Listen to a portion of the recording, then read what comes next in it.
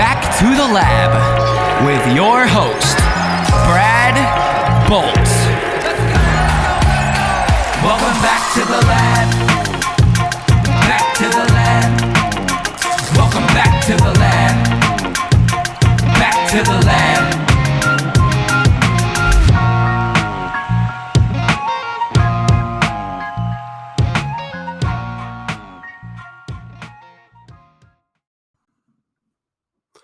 Welcome back, Carolina Panthers fans. I am your host, Brad Bolt, back with another edition of the NFL Lab Carolina Panther edition.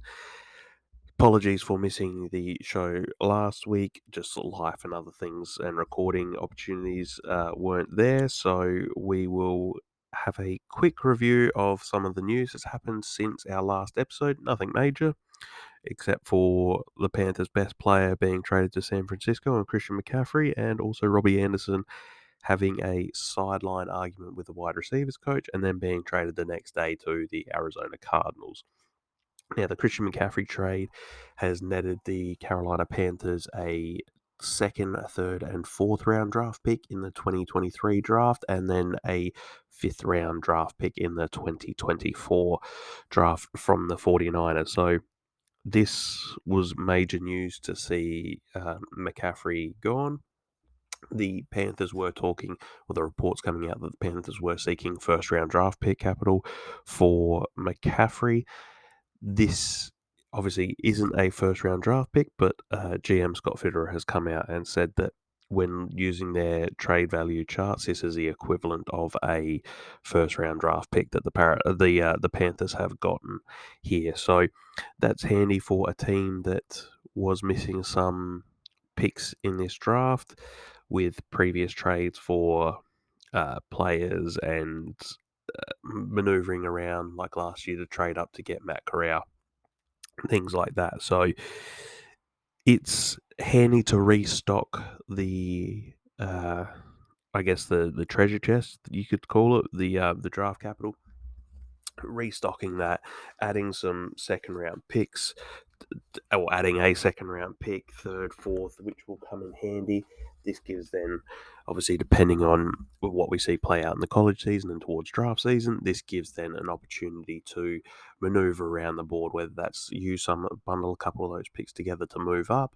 You can move back to then move up. All those sorts of possibilities are on the table now with that trade. Now, obviously, Carolina is going to be missing McCaffrey. He was our offense in a lot of games, but it's giving more opportunities for Deontay Foreman, who had a great game last week, Chuba Hubbard, who we'll discuss a little bit later as well. But the other key part too is trading away Robbie Anderson as well to Arizona has resulted in some later round draft pick, but it's then giving opportunity for Shai Smith to step up. It's giving an opportunity for Terrace Marshall, who played his most snaps and most routes run in last week's game. It's giving them opportunity. It's giving a chance then for Rashard Higgins to step up, get a bit more involved in the games that are being played, and then when he returns from injury, Laviska Shenault, whether he gets used too much in the receiving game is another question, but you might be able to see him have a bit more of an impact just on some, to spell some guys for a bit of speed, just to throw around some of the looks that might come out of it now. So that was the big news of the last few weeks. Moving on to the game from last week. A win by the Panthers against the Tampa Bay Buccaneers at 21-3. It was quite a resounding victory too. Tampa Bay did not look good for that week. The Panthers moved then to obviously 2-5, but the main thing from this game was PJ Walker had a terrific game. It mightn't seem like it if you look at the stats, but 16 of 22 for 177 yards and 2 touchdowns, which were both beautiful throws. The first touchdown to DJ Moore, the to fit it in where he had to, and for DJ to be able to get his feet down in the end zone was pretty incredible that he was able to do that. And then the beautiful play to find Tommy Tremble wide open for his one and only catch for 29 yards and the touchdown. PJ played a great game. He managed everything really well. He wasn't asked to do a lot, but he did enough that it put the players in the right positions. He got them the ball when they needed to. He was able to play really well without throwing up those astounding numbers that you're expecting, but he controlled everything for the Panthers and he just looked calm. He looked better in this week than he did the first week against the 49ers, but that's also, I mean, you're playing one of the best defenses in the NFL in the 49ers, so he did his part to get the Panthers to win. Also, the other guys who did their part, Deontay Foreman, 15 carries for 118 yards. He looked really good. And Chuba Hubbard, 9 carries, 63 yards, and 1 touchdown. So they were the main offensive skill set players that we saw do well on the weekend. And then on the defense, we had Brian Burns had 1 sack as well. So it was a great team victory overall by the Panthers. It was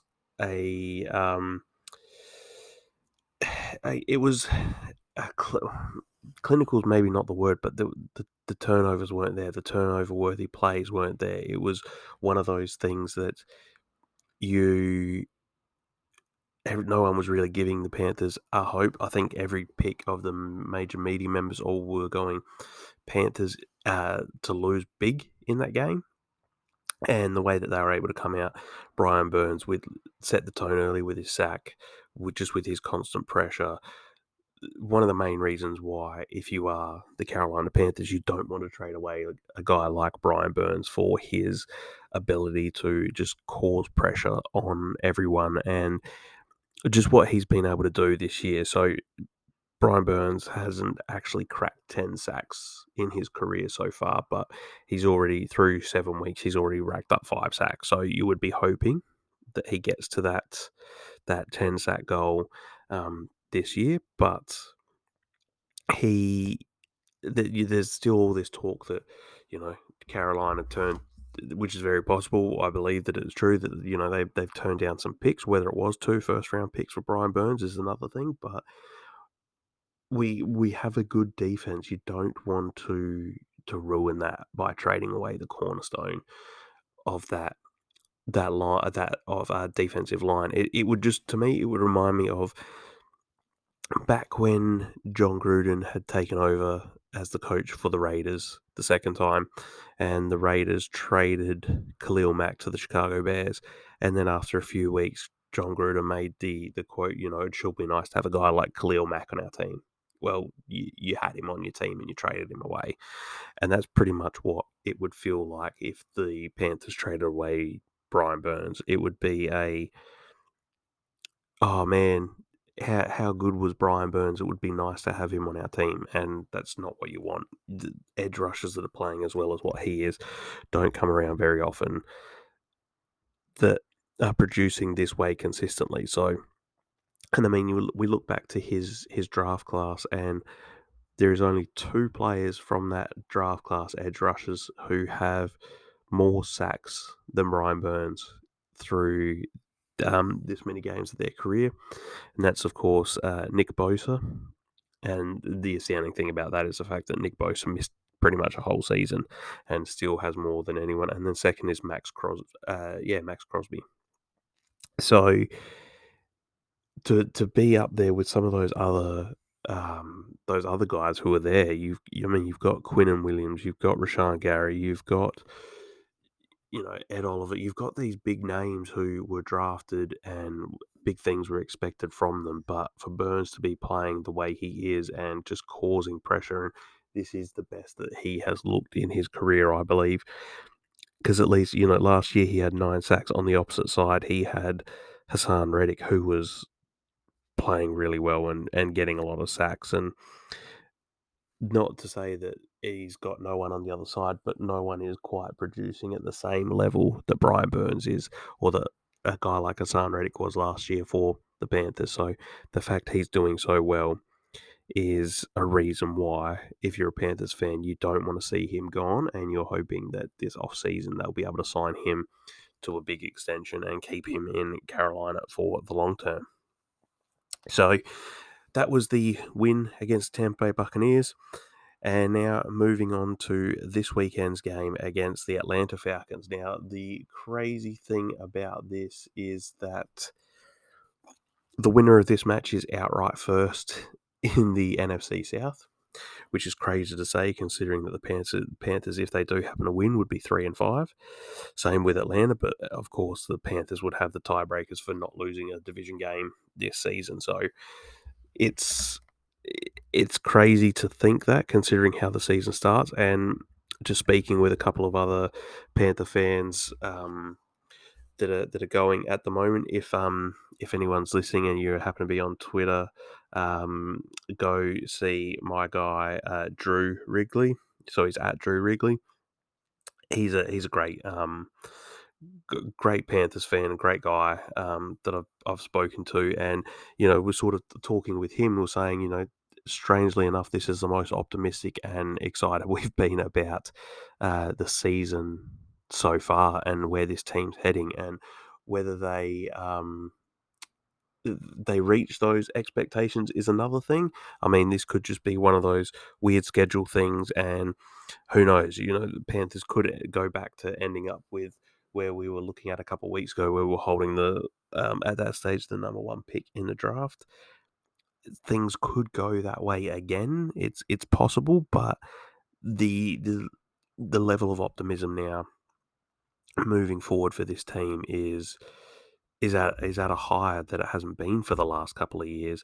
And I think it's the way that Steve Wilks has got this team, galvanised them, he's pulled them together, the message that is coming out from the team, the beat reporters, if those sorts of people. It's one of those things where fans are excited. Granted, a lot of us aren't really saying that, this team is incredible, things like that. A lot still feel like they're, okay, yes, we are still a quarterback away and a few tweaks here and there, but it's something to build on, is what it feels like at the moment for this squad. So,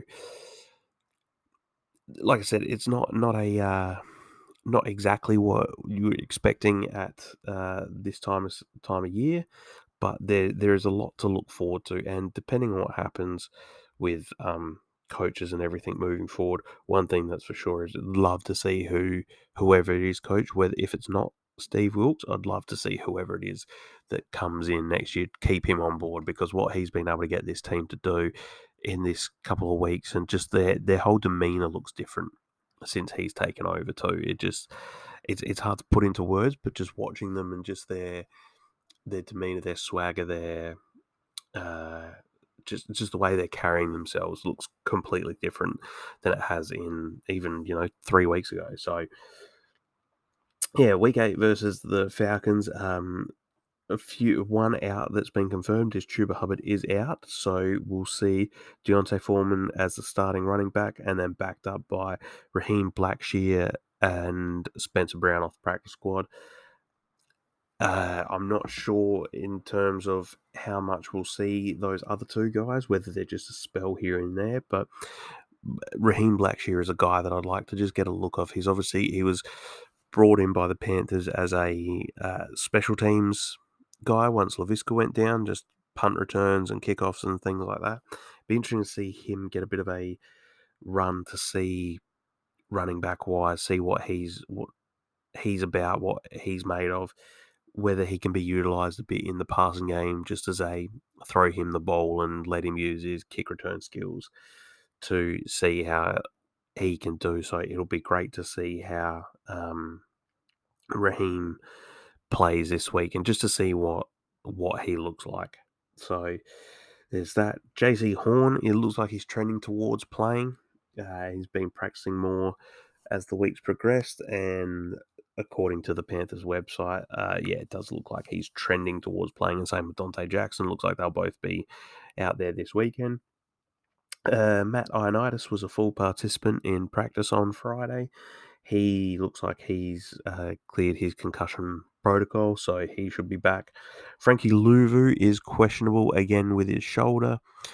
Not sure whether he'll play, but he has been a key part of this defense this year. So it'll be great to have him back out on the field this weekend. But with the obviously how he's played, and he's playing himself towards a bigger contract, bigger role, those sorts of things. It'll be interesting to see whether he plays or if the Panthers are just going to go this long term and maybe give him another week before he comes back and plays. For Atlanta, they do have a couple of outs, but the biggest one that I'm going to mention is AJ Terrell, our cornerback for the Falcons now. AJ Terrell, if you haven't seen him play, he's not getting much recognition, but he is one of the top cornerbacks in the league. It's just what he's been able to do early in his career. He has made a big impact on that defense. So to have him out is big, as he was their best corner on their team. So he would have taken DJ for the most of this week. Maybe shadow him a fair bit because AJ Terrell's good like that. But with him out this week, that's going to be beneficial for the Panthers, and hopefully we can see them get another win and put them top of the NFC South again. So the keys to playing the Falcons are they're a team that will be establishing the rush. They run quite a lot, so you'll see a heavy dose of Mariota using his legs. You'll see Tyler Algier, Caleb Huntley will get a bit of a run if he's out there playing. They're a running team, so but not only that. Then you look, they have a couple studs in their receiving room. So they've got Kyle Pitts, the tight end, who he has been a bit down this season in terms of what he was able to achieve for his rookie year by eclipsing that 1,000 yards. But he is a guy that you've got to watch at all times. I think we've got the defense to be able to cover him just with the speed, the length. You probably see Shaq play on him a bit. But he is more of a wide receiver than he is a tight end. But he hasn't been utilised as much as he was in the previous season, and I think that does have a lot to do with the type of way that they're running their offense with Mariota and the run game also. So him, and you've also got rookie wide receiver Drake London, who, once again, probably not getting as many stats as what people were sort of expecting, but like I said, that becomes a product of the way that this offense is run. So it'll be a challenge for the corners this week, whether it be JC, Dante, whether they do a bit of a rotation on them, but it'll be a good test for the defense with these sort of weapons that they have playing on the opposite side of the ball. So looking at, that's the preview for the game this week. So that'll do it for today's episode. It's a positive new era of football for Carolina. Look, we're not banging the drum and going, wow, this is an incredible team. How have they been so unlucky? But like I said, you do look at, so yeah, we're 2-5, and you look at the first game of the season, lose by a field goal right near the end of the game. If that doesn't go in, there's a win there. Then lose by about another field goal again the next week against the Giants. So if those two flip, then suddenly the Panthers are then 4-3, and this looks like a lot different team this week coming up against the Falcons than what it does looking at 2-5. But as I said, there's still a chance now with a win against Atlanta. The Panthers would be the favorite, the leaders of the NFC South. So important game this week, and it would just be nice to see the Panthers team that we saw last week against the Buccaneers as opposed to the one against the 49ers. Just keep doing what Steve Wilks and Ben McAdoo had lined up for PJ Foreman, get DJ Moore, a few passes to Terrace Marshall or Tommy Tremble, things like that. That's what we want to see. What we also would like to see is that defense really locking in on that run game. So, it could be one of those things too. Might see JC Horn shadow Kyle Pitts for a fair amount of the game, and you might see just Shaq and the other linebackers just keeping their eyes on Mariota, who will use his legs a fair bit in this game. So, plenty to look forward to this week, and we shall be back again next week and hopefully celebrating another Panthers victory. So until next time, keep pounding. Welcome back to the lab. Back to the lab. Welcome back to the lab.